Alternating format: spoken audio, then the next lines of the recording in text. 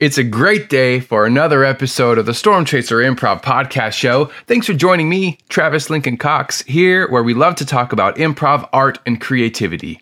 This is another installment of our Artist Brain series where we grab our favorite artistic geniuses and pick their brains so that maybe someday we can level up like little improv Pokemons and become artistic geniuses ourselves.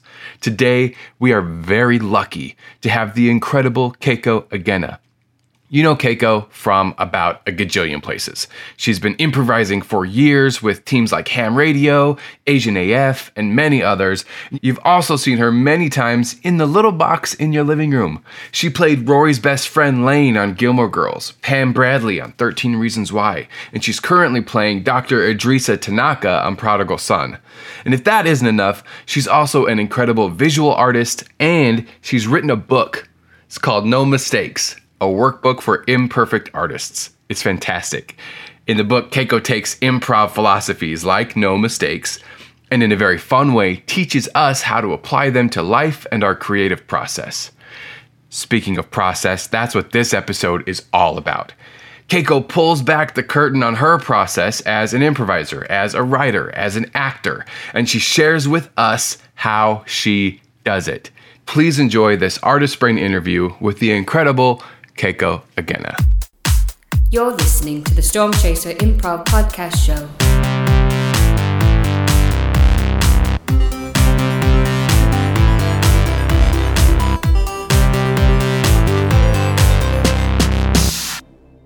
Hi, how are you? Good, how are you? So good. Thank you so much for doing this. It's great to see you. Absolutely great to see you again. Are you still in New York right now? Yes, we leave tomorrow. You guys just wrapped season 5 of Prodigal Son, right? Yeah, I wish. God damn, I wish it was season 5. Oh wait, no, season 3. Season two. I'm just putting it out there, Keiko. He's manifesting. Yeah.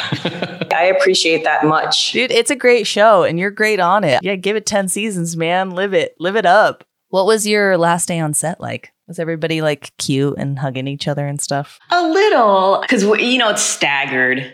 So people are sort of every so often it's somebody's last day and you're not there for everybody's last day. So you sort of get these texts and things and we don't know if we're coming back. So it's just this weird thing of everybody just saying, oh no, I'm going to see you in a couple months. Don't worry about it. But then also, no, I might never see you again, and everybody's just emotional because it was such a hard thing to film with all these coronavirus restrictions. I think it was just stressful. And so people were just trying to survive sort of till the end of the season. And then you don't know whether to feel happy to celebrate or be sad or grateful. It's just this mix of all of these things and you're not able to celebrate together. There's no party, this whole time for us, at least, we didn't have because we couldn't have a wrap party and couldn't have a season start party. We can't have a wrap party with each other after this. So it feels a little disjointed, to be honest, but I'm so glad that we like each other. Absolutely. That's like the a gift. Big difference. Yeah. Right? Were the COVID restrictions and stuff pretty crazy? Are you vaccinated? When I come back to LA, I have my appointment. Gotcha. Are you guys all vaccinated? Yeah, I am now, yeah. You guys are all both of them? I've had both. I only got one so far. My next is in a week. That's so great. Oh my God. Do you feel like superheroes? Yeah, I totally feel invincible. I saw some other vaccinated friends over the weekend and was I want to touch you and put your mouth on my mouth. I mean, I didn't, but I just there's the feeling is I can do anything and I'm really happy. My anxiety has lifted a lot. I know that's got to be such a wild feeling. I want to feel that. I want to feel that so bad. You're so close. I know. I really am. So close. I went to this small Oscars party with a couple of vaccinated friends last night, and it was such a surreal experience. I think everyone was feeling so much joy, and at the same time, you could tell that everybody spent a lot of time alone recently, So it was a little awkward. Everybody was kind of reintegrating to managing other people's energies, which was really kind of sweet. It's almost do you guys remember when Zooming was super, super awkward? Yeah. And now it sort of feels a little normal. That awkward energy of I don't know how to talk to you or what to do with my hands, or I especially don't know how to talk to strangers anymore. I'm if I don't know you, I don't even know what to do. Not all of my life. All right. Well, I mean, not to say like we're already talking, but in an official capacity, thank you for being here. I think you're such a talented actor and a beautiful improviser. So I can't wait to pick your brain about both of those things. So thanks for being here. Well, thank you so much for having me. Do you mind telling us like when you discovered improv? I don't know if I've heard this story before. Sure. I took a class at the Groundlings, and I can't remember the exact year, but it was while I was still on Gilmore Girls. So it has to be like, I'm guessing like 2005. I'm sure I had seen shows before I took a class, but that was when I first performed improv, was that class show, and then led more than a decade of frustrating performances and great and terrible classes and thousands of dollars invested into the insanity that is improv. So that's where it started. That's the most honest improv story I've ever heard. Be like, I fell into this thing and then I spent a bunch of money on it like it's a cult.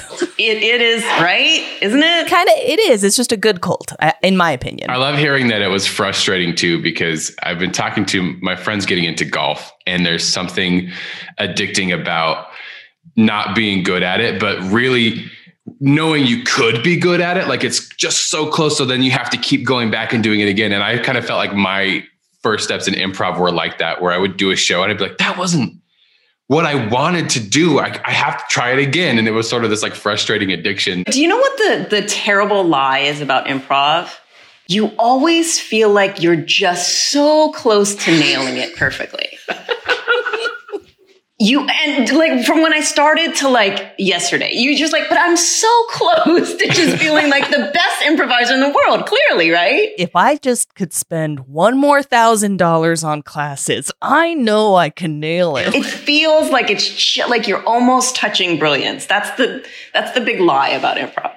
And then you have random moments of brilliance, and then it just keeps you in for another couple of years. Yeah, those 1 or 2 great shows will sustain you for another 2 or 3 years while you chase that feeling again. It's like being in an abusive relationship. You get a little bit of praise, and then you're like, okay, I have to come back while it hits me in the face and wait and wait. Damn, this is getting real honest real fast, guys. At least that's my that's my abusive relationship with improv. I still love it, but it's true. I definitely feel that. Like Travis said, there was so many years where I was like, I know I'm a better actor than this, but for some reason, once I get on stage and I'm doing improv, I have blinders on and I can't access emotional information.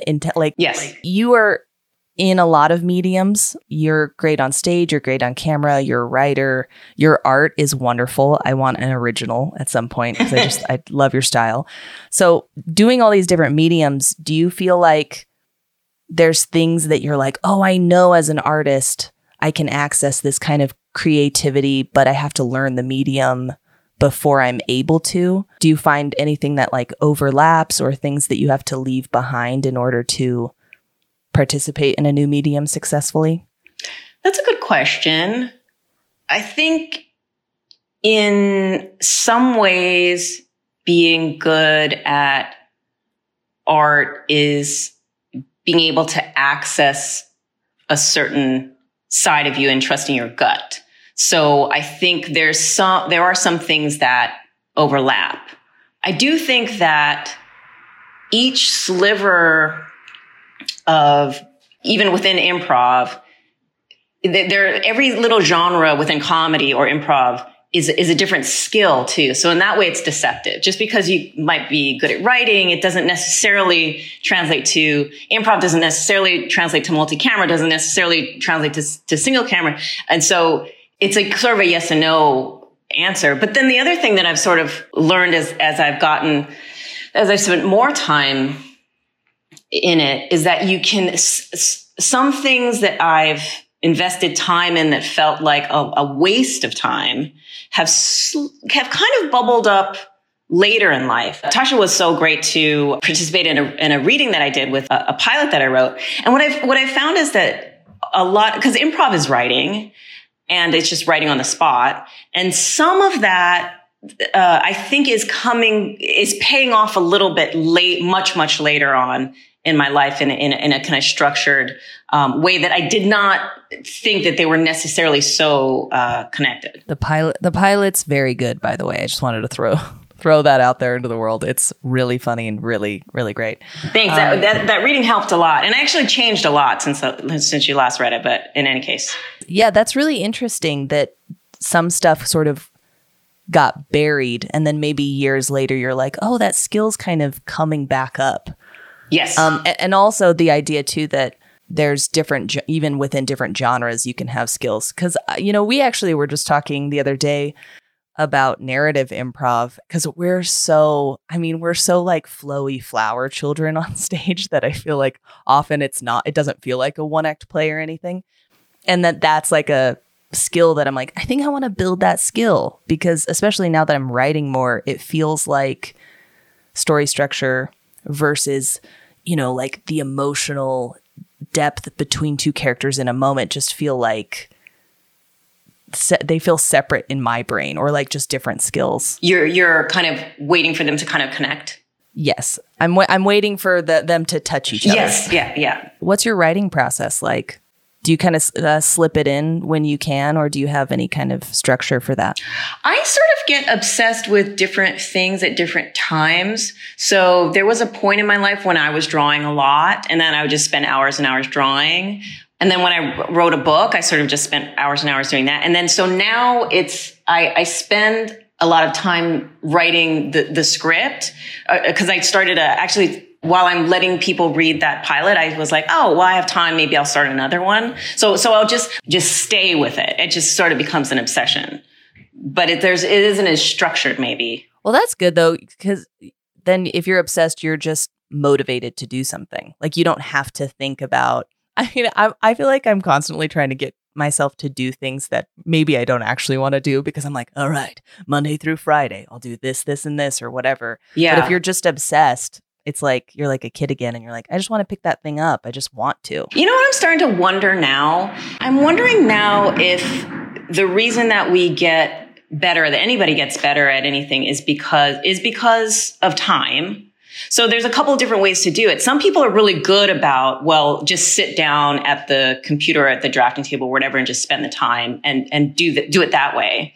Or if you're really enjoy something, then just do it because you're obsessed and pass the time that way. I think it depends on what kind of person you are. But I do think it's a time game. And I think that people who really will develop any kind of skill is just because they are interested. It's interesting enough to them that they're willing that they want to spend the time doing it. What do you think?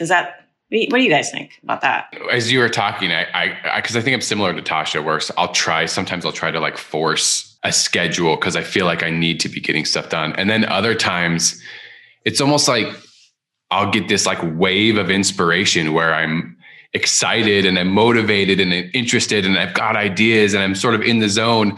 And for me, when I'm in that zone, I just kind of want to ride that wave for as long as I possibly can. And then it will probably go away, or maybe a different wave will come. And I'm finding that for myself, that the repetition of a schedule is still useful in like the same way of like maybe going to the gym is useful. But I create my art, as pretentious as that sounds, when I'm riding that wave more so than when I'm like forcing a schedule. That totally makes sense to me. I love that feeling of being like, I'm so into this thing. And that happened with improv, where like there was a time when you're like, I'm at the theater every night, like whether I'm playing or watching, I just want to be here and no one's making me. I'm just like, I can't stay away.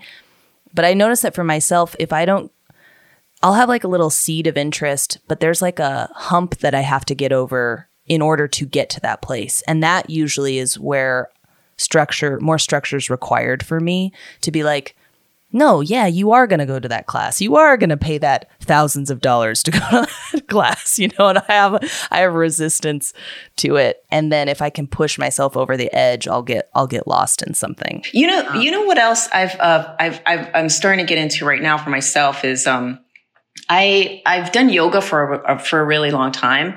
And recently, especially during quarantine, my husband and I have made it a daily practice. And so it's not long, but it's a half hour a day and it's every day.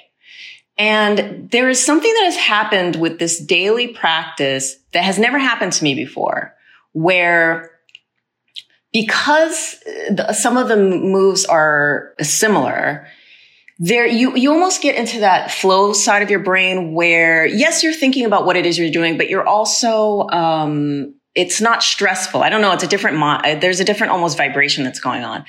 And there are these little pockets of expansion and growth that I've found that has only happened because it's something that I do daily.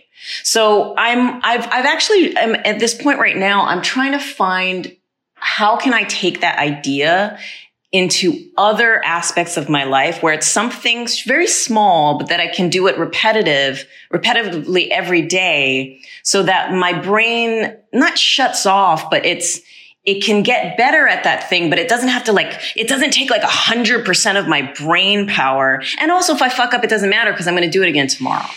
Oh, I really like that. Yeah. I love that. That's okay. I'm definitely going to steal that because the idea that it's pocket sized, it's 30 minutes, it's daily, but it doesn't have to be, it's not boot camp or something, so you can manage it, I think is related to what you said about time, because I think the gestation period in between when you're actively working at something aids your growth so much more than I think we can even comprehend. Those aha moments that come in the shower, for example, it's you rest and then your brain, your subconscious is this is what's going on, There's this author I'm obsessed with, Josh Waitzkin, who he's also a coach, and he talks about kind of the idea of ending mid-sentence so that you can then have an important question on your mind, put it away, and then when you go to bed, let your subconscious work, relax and all of that. And then when you come and pick it up, mid-sentence, that your subconscious has done a bunch of work in the meantime.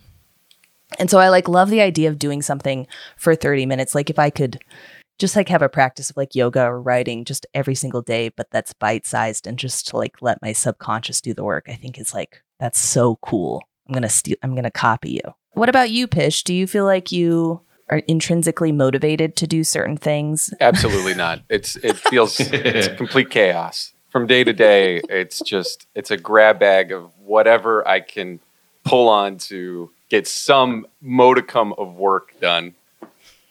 It's just a chaos. It feels like World War I. I'm just trying not to hit a landmine and make it to the next part of the front before I get shot.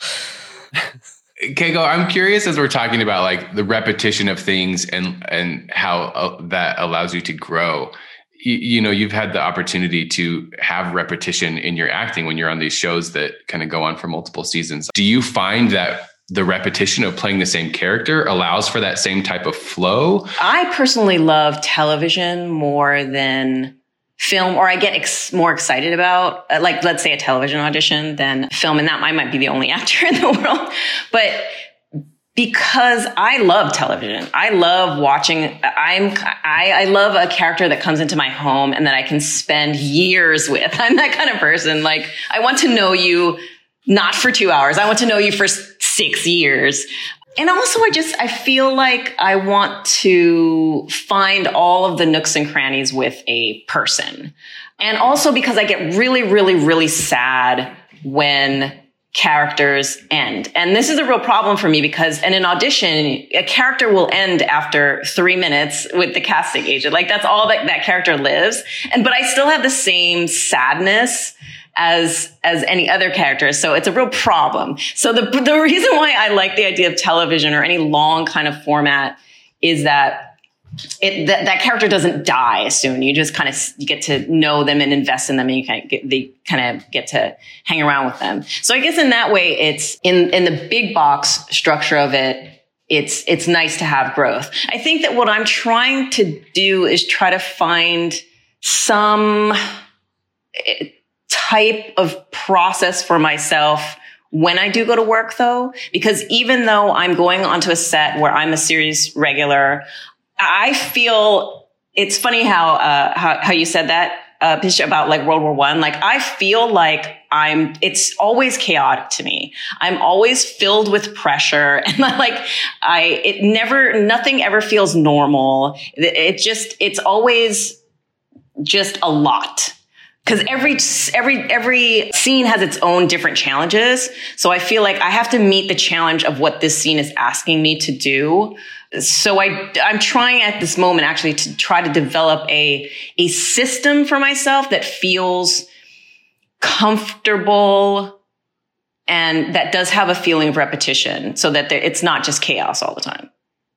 I'm getting there. It sounds like improv, like you're like new challenge, new show, don't know what to expect. Even if it's down on paper, it's still happening for the first time and the last time. Yes. Which is, I think, cool. And your skill set probably comes into play. Have you thought about what that system is and like what the details of that are in any way? Yeah. I mean, I write it down. I have books I have notebooks where I will... where I break it down. I mean, it's a lot. So, well, is there any like tidbits that you could share? You don't have to, but sure. I'm really interested. Oh yeah. I will start talking. If it's too much, you can stop me. Great. It won't be. It won't be. So I have the very first thing I need to do is the memorization. And I know it sounds like such a boring thing, but if I don't have it completely solidly memorized, then you can't do any of the fun stuff. And I think the danger is that people and myself, you start to memorize while you're doing the acting work and it gets attached to the acting work and then you can't separate it and then you can't play. And I need to have at least 2 nights because like what we're talking about of the subconscious absorbing it needs at least that much of sleeping time to actually get it set. So once the nuts and bolts, as much as I can separated from emotion and memorization is locked down, then I can start to play with all the fun stuff. And what I've found is that very early morning, sometimes especially when I'm in bed, and once I have the words, then I don't have to look at a script and I can play with the scene in my mind or I'll start running it. And that's when a lot of things will happen in those kind of quiet moments. I have in the past gotten down to really script thoughts on the script. And sometimes I'll do that if I'm really struggling. Another thing I will do if I have time, especially if I'm very attached to something, I will do like fuck up takes, like takes where, especially if I really, really care about a scene, because that's a dangerous thing, is that you really, really care about a scene. You really, really think you know how it's going to go and you get too attached to it. Then you're not exploring when you're on set. Then you're just giving them some mashed potatoes bullshit that you worked out at home and you're not alive. What I try to do at home is to just do like stupid stuff that you'd never do, like a Valley Girl accent, or you read it like Dracula, or you give yourself some like, oh, that person is my uncle that I hate now, just to get yourself out of your head. And what's funny is you'll usually find a different point of view. So that's some of the stuff that I'll do before I actually get on set. And now once I get on set, I have a sort of process that I'm trying to do now where, at least on our show and a lot of television, you only have a certain amount of rehearsal time before the camera's up. So it's usually maybe 3 really. So the first one is just reading the words out loud. So I will have my script in hand and I will just attempt to read the words with the other actors and try my best not to bring in my homework, at least if I can. So that's the first reading. Then I will put my script away, my sides away, because then we're going to try to put it on its feet, quote unquote. So the director will they will try to map out the blocking. And so then I will think, okay, what am I doing physically? What are the props that I need to do? This is another thing where I'm a little bit of a pain in the butt, I think, maybe, because I ask a lot of questions during the rehearsal process. And I want the props actually that I'm going to use. I don't want to wait till the cameras are up. I want during that one little minute when we're trying to block it out, I want to have, what are my actual files that I'm going to have? What is the pen I'm going to use? What is the physical action? And work that out, because you're only going to get like one run through with that.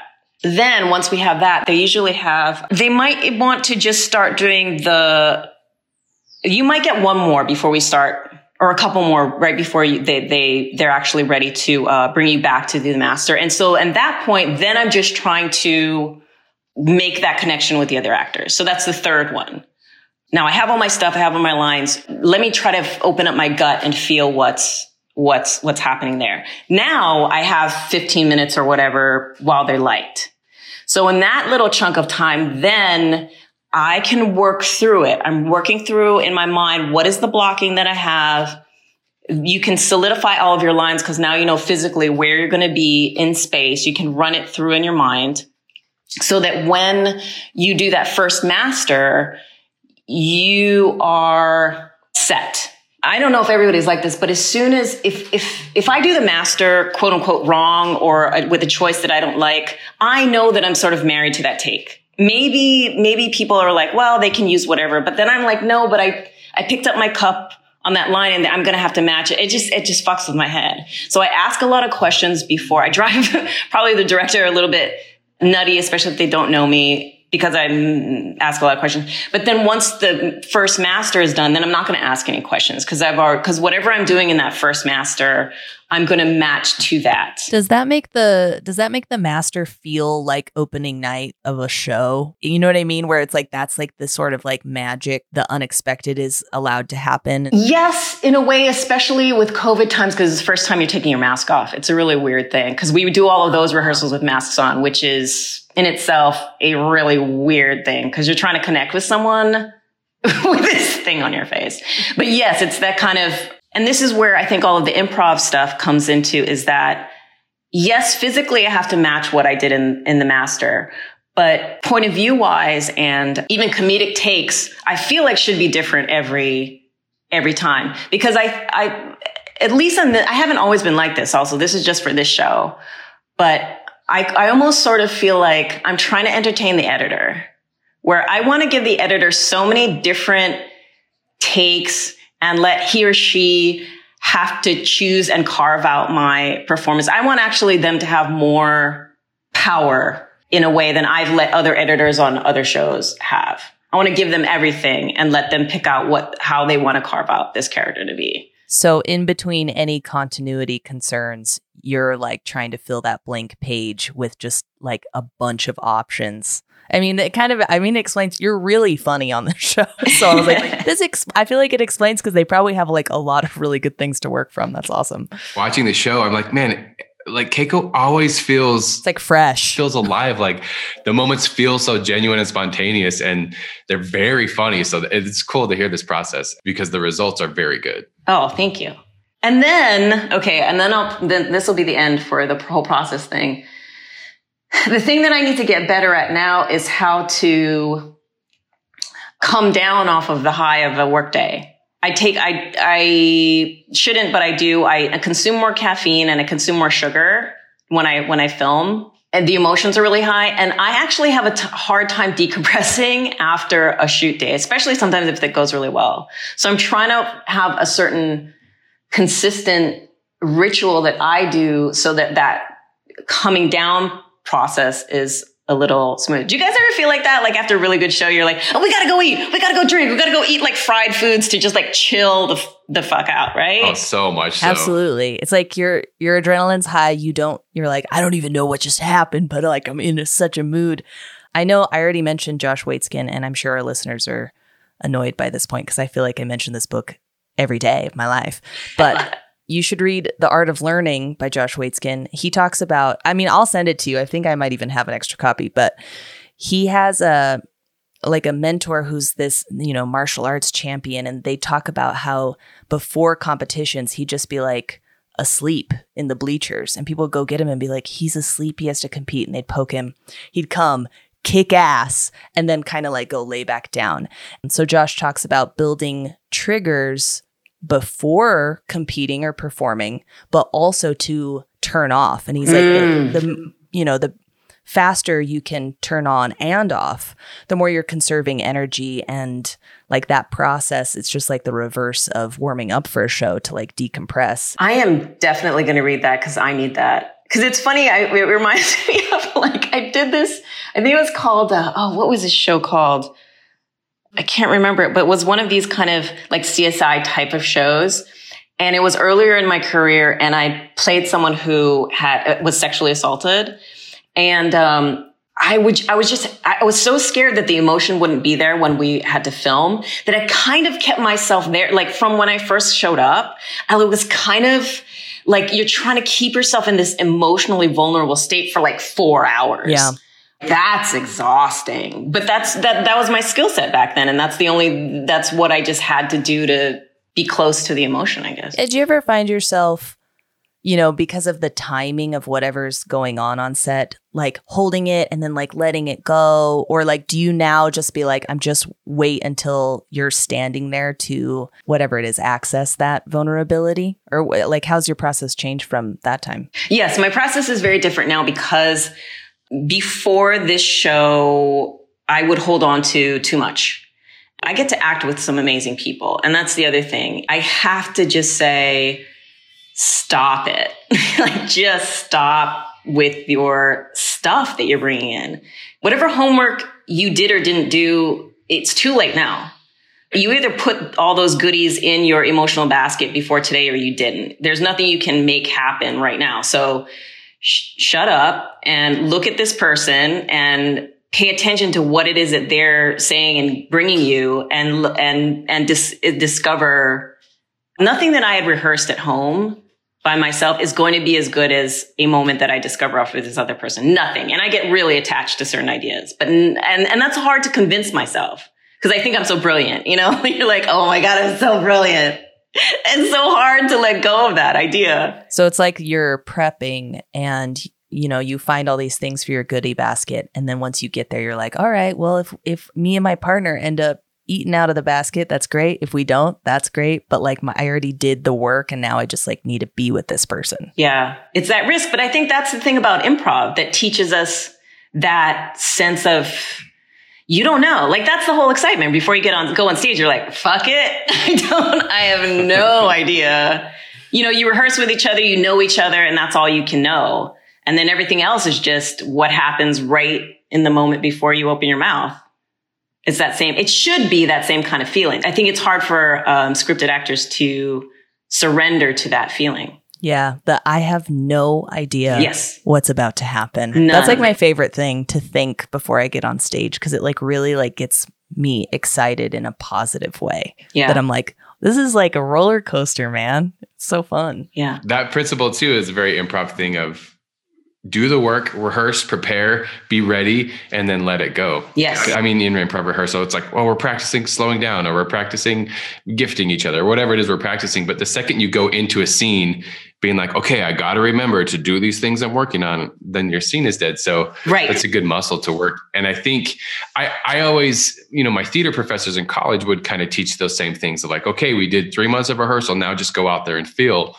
But very much in the film jobs I've had, that has been a lot harder to attain. So that's a good reminder that even when you're only on set for 3 or 4 hours at a time or whatever, you still need to let go of your work and just be present. Yes. And do you feel like sometimes, a lot of times it's harder when you're stepping onto someone else's set too, because there's so much pressure on you to do it quote unquote, correctly and not mess up their jam, right? Yeah, well, they're running an hour behind and they only have a couple takes and so there's this pressure of like, oh, if I'm truly playing, like, what if I mess up? Yeah. I remember this adjunct professor I had for like came in for one class and left.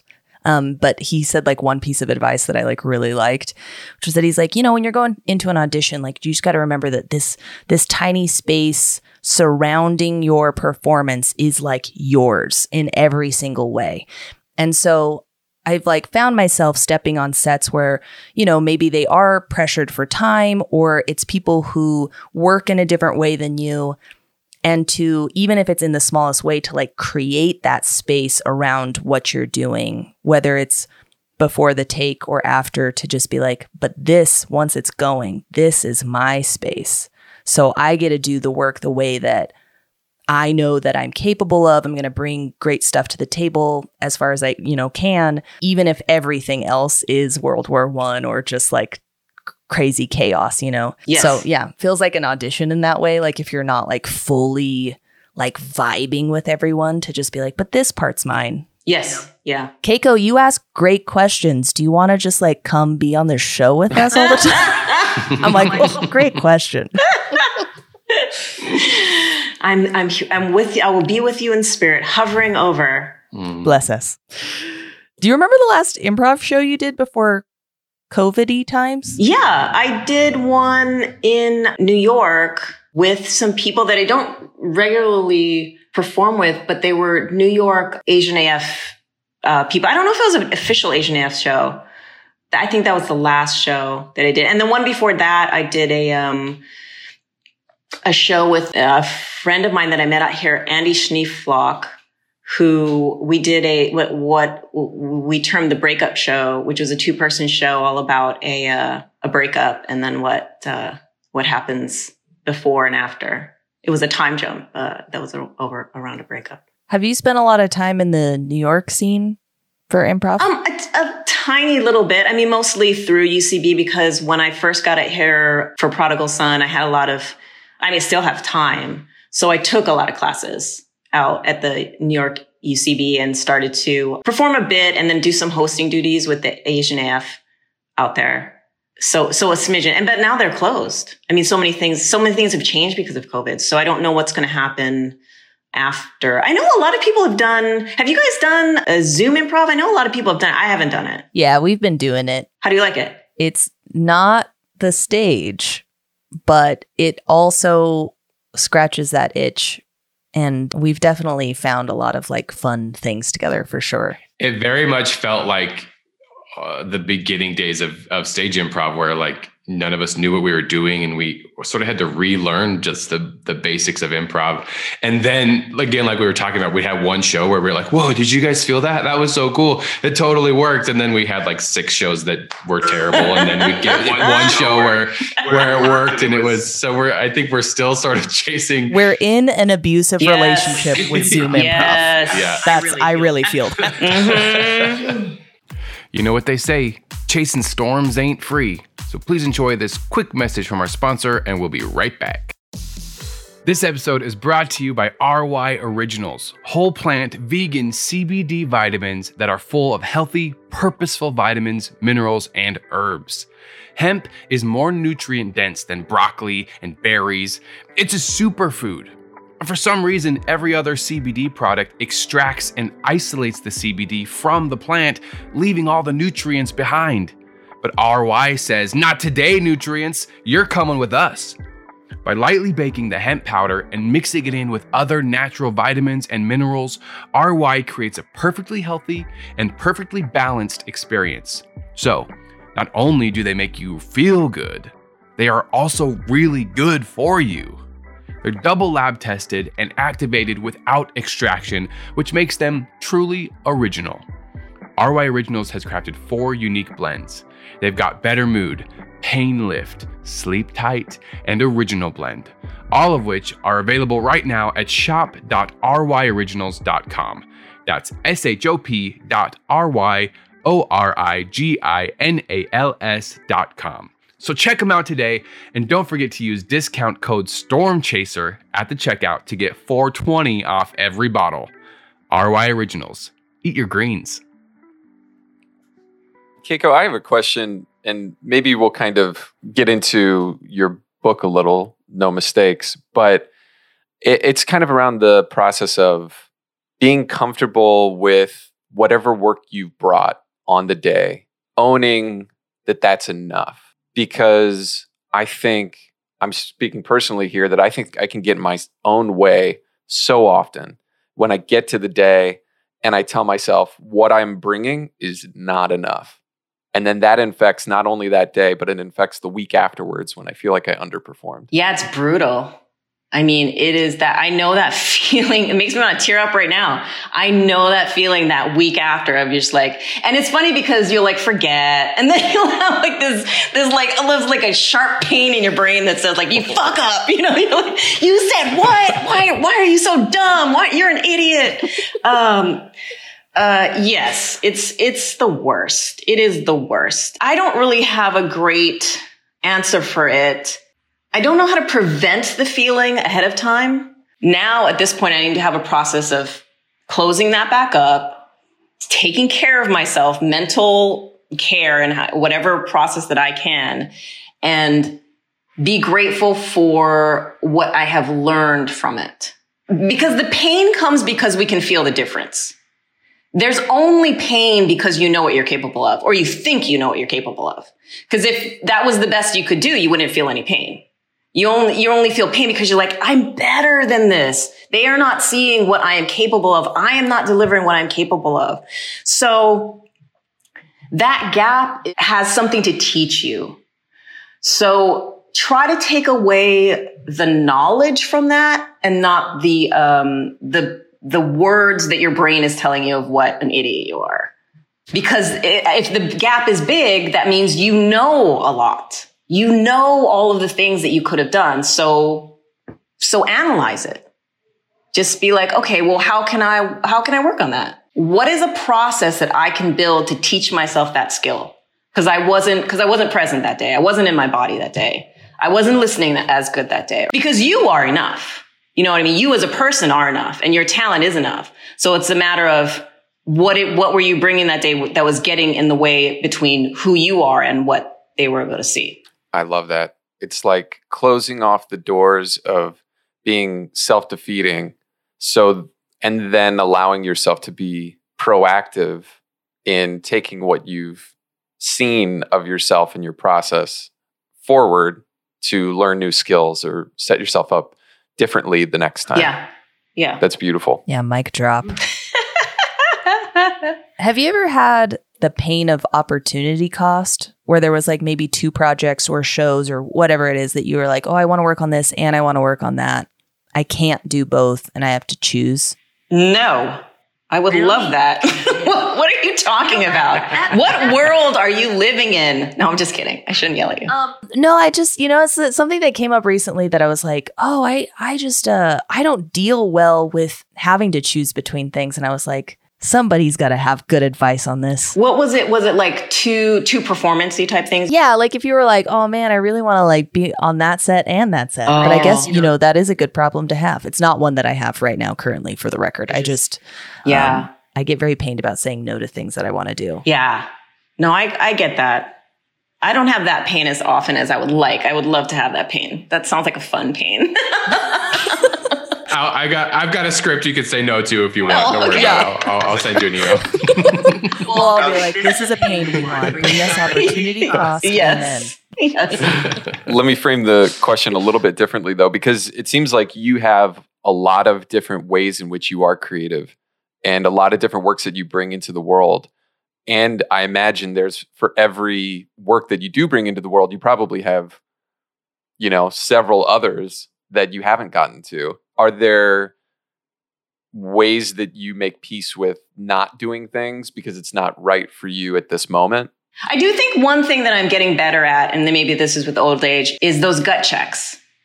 Do you guys find that as you get older, you're like, I know though, something in you is going, yeah, but you know the answer to that. You know why this is right for you now. And you really need to let go of that. Don't you think that? Yes. That's the answer. I've actually been thinking about that. I've been thinking about that a lot recently because I think I've always been someone who's had an idea of what I've wanted, and it's been an intellectual thing. And it's been the times in my life where I've followed my gut feeling, where I feel like I've gotten the best reward. Like it's felt the best for me, but I feel like I'm still learning how to get better at that. And it's such a intuitive process that's hard to kind of like, it's just a feeling. And to say you're trusting a feeling is such a scary thing that I feel like a lot of people might think you're crazy to say you're trusting a feeling. How does that hit you in your body, those kind of intuitive feelings? Is it like an actual physical sensation in that space? I feel like sometimes that's why we like talk about like, it's a gut feeling, because it sometimes is like an actual feeling in that space in your body where you're just like, just something there is telling me. I think there's a little bit of a physical unease, but there's also like, there's a kind of mental chatter that I might be starting to recognize. There's a certain kind of chatter that is trying to guilt you into doing something that I'm starting to recognize what that sounds like, what those words sound like, and go like, no, I remember that doesn't feel good. Like then I start doing things out of this guilt, and I fuck up more. Like I just don't like that feeling. I don't like when I follow through on those directives, those internal directives, where it's a little funky, but I'm like, I'll just kind of push through it. It doesn't feel good, but I'll push through it. And then I'm always like disappointed. I'm always like, I shouldn't have, that was not right. It feels weird. It looks weird. I'm embarrassed. I'm not proud of what I'm doing. So I think it's just learning about what that sounds like, because I feel like there's maybe a difference between feeling like I have to do something because this is an opportunity that I can't let go of. I do know that, where I will work very hard if there's something that opens up and I go, oh fuck, you gotta jump on this because this window might be very small and you gotta work your ass off to make this happen. That's a different sound than the nagging kind of like, you should do blah, blah, blah, blah, blah, because blah, blah, blah, and he's doing blah, blah, blah, and you're, I don't know, they just sound different. Does that make any sense at all? Yeah. Yes. Yeah, it sounds like when I feel like obligated to do something and I'm like, the guilt of being like, you should do this is not you want to, though. Yeah. Yeah. And sometimes when you may not have that positive gut feeling about something, but you have an opportunity, intellectually, like this is going to be good for me and I'm going to take my medicine by putting in the hard work to do this thing. Like it's different, right? That the sound is different because it's not that I don't ever want to do things that are uncomfortable or scary or that I'll fail at. It's not that.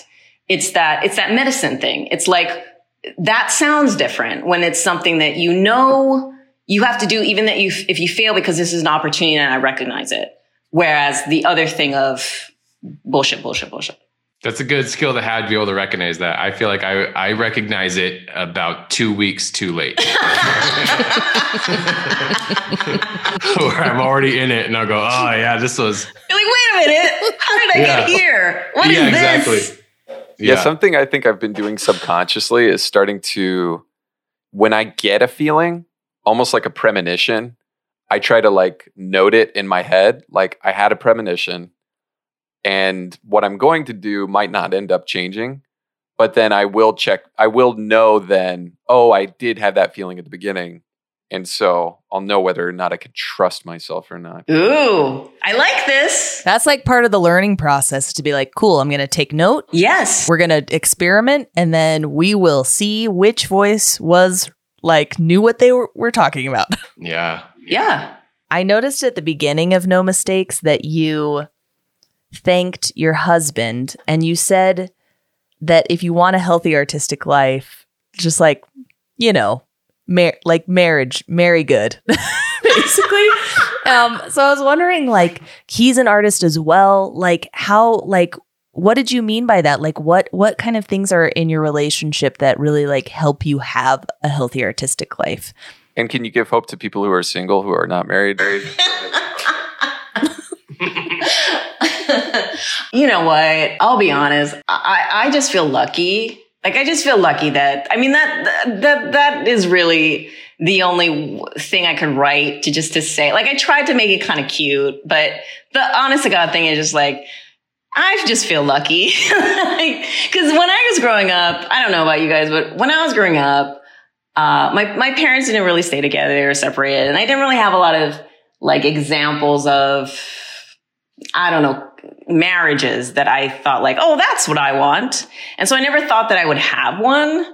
And so when I ended up in a marriage that works, I was like, oh, this is okay. This is great. Thumbs up on this. That's wow. Look at that. And so I just, we match together. I don't know if we're necessarily great on our own or great for everybody, but It just, he gets me and I get him. And then, so yeah. I don't know. That's so sweet. I love that. Like, you don't have to know how or why it works to appreciate that it does and to celebrate that it does. I think that's really sweet. Yeah, I recognize that I just got lucky. I know I'm not going to be out here pretending like, well, this is what you should do. Like, who the fuck knows? One thing I really enjoyed is because I'm like really into like books for artists and like workbooks for artists. And like I had done The Artist's Way. But one thing I like really love about your book is that it's all of that, but it is infused with such a good sense of humor. And I don't want to ever take myself like too seriously, but then also at the same time, I do take my art very seriously. I care a lot. But I also feel the need to be able to laugh about making mistakes and being human because, I mean, the foibles of being human is hilarious. And so this book feels like such a great balance between I do care about my art, but also like life is pretty silly, And so I just it's a workbook for artists who, have a good sense of humor. Yeah, that's how I would describe it. To me, what it really sounds like is sort of what we talked about in the beginning of this interview of reaching the state of flow. Like if you hold on too tight or you don't care enough, then you can't really find that sweet spot of flow to be creative. And this sounds like a workbook that really lives in that little sweet spot between like holding on too tight and not caring enough. Like it's fun and playful. And it helps you to tap into what you need to be an effective, creative, productive artist. It sounds amazing. I can't wait to read it. Yeah, thanks. I think for me, the hard thing about trying to make money at something like this at an art is that you have to have both. You have to have a thick enough skin to survive this industry, but also a thin enough skin to be able to create. And that's the thing, like, that we were talking about earlier. You care. If you didn't care, you wouldn't do it. But when you care, you just get beat up. It's this back and forth of, how do we take care of ourselves and our heart? And it's also like we're talking about things that other people will laugh at. We're talking about improv, or we're talking about this silly sitcom or something like that. But it means something real. But that's the thing, is that it's a deep place that all of this creativity is coming from. It's not surface level. And it might be surface level if you're just starting, but if you're staying with it for any length of time, it's definitely not surface level. It's something that goes to a very deep core of yourself. And so I definitely need tools in how to deal with that self-care. And so a lot of those tools that I do for myself, I kind of just peppered them in, my philosophy into the book. Feels like something that you'd be like, yeah, I wish I had that 20 years ago. Like, it's like the type of thing that you're like, because it's so you like that. And so much of what we've talked about in this conversation, I feel like is in there about judgment and preparation. And it's really great. Highly suggested to any improvisers listening or artists, really. Thanks. What inspired you to write this book from your perspective? This was one of those things where we were talking about opportunity. I was on a podcast and a editor had called into the podcast after the fact and said that if I was serious about doing a coloring book, which is what it started as, that she would like to talk to me. So I talked to her and they said, well, not a full coloring book, but if you were interested in doing a artist workbook, we could do that. And so I buckled down and wrote a pitch that I'd never done before as far as what that would be. And when they said yes, I said, well, then let's figure it out. That was one of those things, is like, well, you can't say no to that. Even if you don't know how to do it or you don't necessarily want to do it, you can't say no. You have to give it as much as you can. It's crazy how things come up like that you're like, that was an unexpected opportunity. But then something in your gut is like, you have to do that. Like, when else is this going to come along? And it's so big. Yeah. And I'm pretty good. The one thing I will say about myself is I'm pretty good at running hard into a wall. I will run really hard, flat into that wall, fall on the floor, whimper, dust myself off and then be like, all right, where's that next wall? Let me run really hard into that one too. What do you think you get that courage to do that? I think I do have people who support and love me. So I will say that I'm lucky in that respect. I also think that I have a healthy sense of not thinking so highly of myself also, so that when I look like an idiot, I go, yeah, well, I probably am. And so I go, oh, well, they're seeing all the ugly, gross things that is typical about me. So we'll just keep going. I think there's something so exciting about being asked to do something or presented with an opportunity to do something that you've never done. And quite frankly, not knowing for sure if you can pull it off, but saying yes anyway is always such a fun, scary leap. And I'm curious, the book is sort of filled with, knowledge of things you've picked up along the way and your personal philosophies. But now I'm curious of like what new things you learned in taking this on. So that book, and I even have a little sentence in the book itself, is that this is the book that I needed to write this is the book I needed to read in order to write this book. Oh, I love that. So the book kind of wrote itself because every day I would be like, I fucking can't write this book. And they'd be like, oh, well, why is that? And then you'd work through like, well, what is my process that I need to get over this particular hump that I'm facing right this moment? That goes in the book too. So it kind of wrote itself in that way. But what's funny is that the book that I can't write right now is the book called How to Be Your Own Best Friend, which is a great title. Yeah. So I have the title, but I don't have the book. but I feel like that's the thing that I need to learn next in order to write that book of how to be my own champion and to believe better for myself than I believe. Do you know when you have a best friend, you're like, dude, I see the best for you. Like you deserve so much. You deserve the best, and I want the best for you. That's the thing that I have to learn in order to write that book, I think. I love that. I need to learn how to write that same exact book. I'm going to write it first. Oh my God. Okay. Now No, I'm stopping. I'm stopping the podcast right now. I'm done. No, there was this long period. I've notoriously to myself been my worst friend, like just a friend I never want to hang out with. But like sometimes when I would wake up, literally the first thing I would do is I'd go and look myself in the mirror and I would just be like, ugh, this again? Like, oh no. And then I'd be like, well, we can't do anything about it. Guess we'll go make some breakfast. No. And it sounds so ridiculous that I started to laugh at it. I don't know how this needs to change, but something's got to change here for sure. How long ago was that? Just this morning? When was the last time that happened? Yeah, what was that? 30 minutes ago? I feel like I just woke up. Where am I? No, but has it been like, has that been a process that has shifted? Yes. Like, how has that been? Like, why has that been or how has that been? I think I literally heard myself saying, I want to be my own best friend.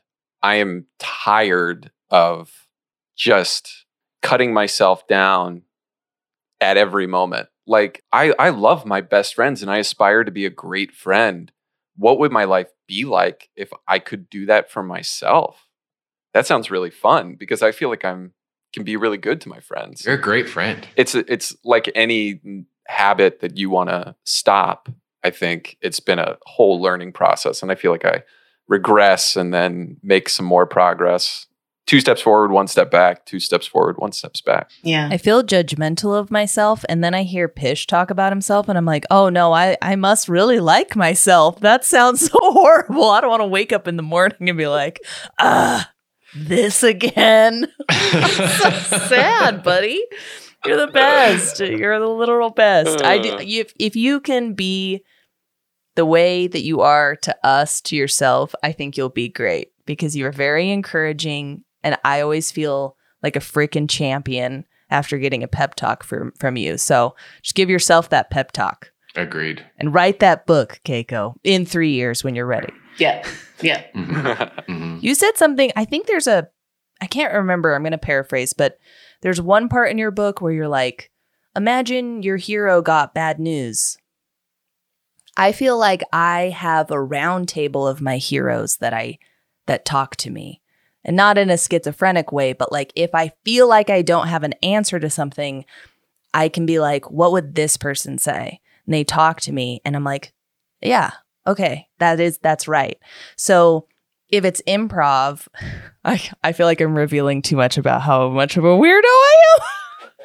I'm just so weird. So I'll be like, get off stage and be beating myself up. And you'd be like, well, round table, like, I already know what Jet would say to me. Like, Jet Evelith is going to be like, why would you be upset? Like, you just went on a ride. Like, how it went shouldn't affect the rest of your day. Like, you're doing the work, And I'd be like, she would say that. Okay, I'm okay.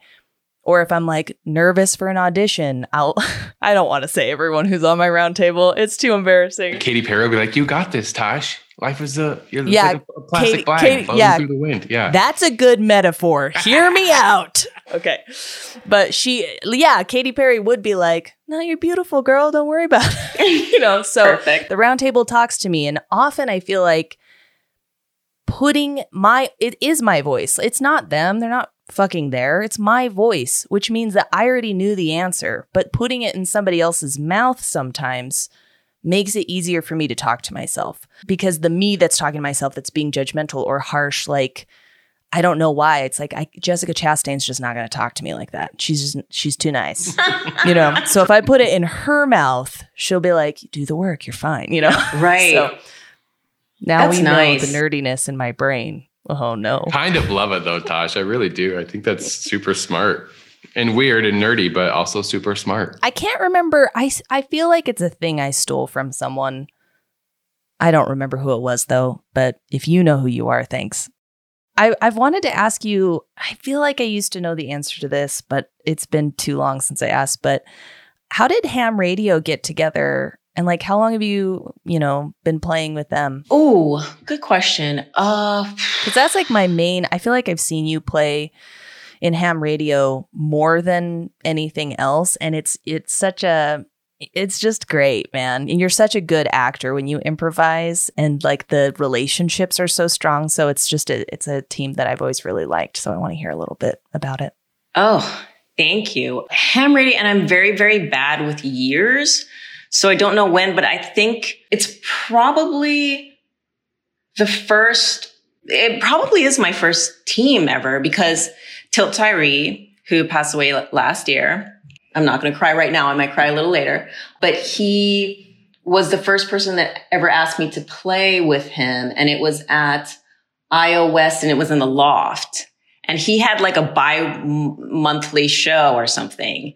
And he called it Ham Radio, and there were a bunch of different people in it. And so we did that. But Ham Radio towards the end was a 3-person group with Tilt Tyree, Deanna Reasonover, and myself. And my third to the last show was Tilt and I. A lot of times Deanna couldn't play, so it was would be a 2-person show, and it would be Tilt and I. And it was one of my, if not my favorite way to play. And it was it was not this past Christmas, so the Christmas before, when I was in Los Angeles, when we did our a 2-person show, which was absolutely fabulous, and was my last show with him. And I almost, to the point where when he passed, it was there were 3 last shows. There was a show with Tilt. There was the show with Andy, which was a 2-person breakup show that also went really well. And there was that little Asian AF show. And the 2-person shows was very, emotional and very well connected. And I almost said that I was fine with being done with improv, that I was fine with that kind of closing that chapter of my life.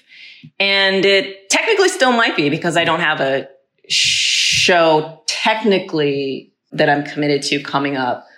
For those people who knew him, he was an incredible, special person. And I got to play with him in a way that I rarely get to play with anyone, because I knew him and trusted him so much. And I think also there's something, and maybe you guys can talk about this too, because I'm sure there have been a lot of different evolutions or just happen, times when you have a bigger group or smaller group. But when you play 2-person, there's something, because I was a little bit of a wallflower player where it's hard for me to get off of the black wall. But when it's a 2-person show, I had to. It actually changed the way I played because I was forced to trust myself. I couldn't stay on the back wall. And that became actually my favorite way to play. Do you guys have a favorite number of people that you like to play, or does it always change depending on who and what? And now this is putting you on your spot because you're like, well, I like to play. No, I'm just kidding. I agree with you completely. There is something really special about playing with 2 people. I do. It doesn't have the energy that an ensemble can have often, and the sort of that, like, when it does come together, everyone's almost like, whoa, it doesn't have that. But I need space to play. I'm not very skilled at carving a path into chaos. And I honestly don't even like to. I much prefer the space that 2 people affords, that you can just kind of like give and receive, and you're with each other, and there's not energy being inserted other places. So I feel like that's my favorite number. Yeah. Even though we're a 3-person team right now, right? But we, at least when we were playing on stage, often it's just the 2 people. So I'm so used to that. Yeah. What about you guys? I think if I really like the dynamic we have with the 3 of us now. I think when we're doing it right, we allow for the patience that is so fun about those 2-person shows. But if I was going to play with not strangers, but maybe other acquaintances, I love a 2-person show, and I no more than 4, please.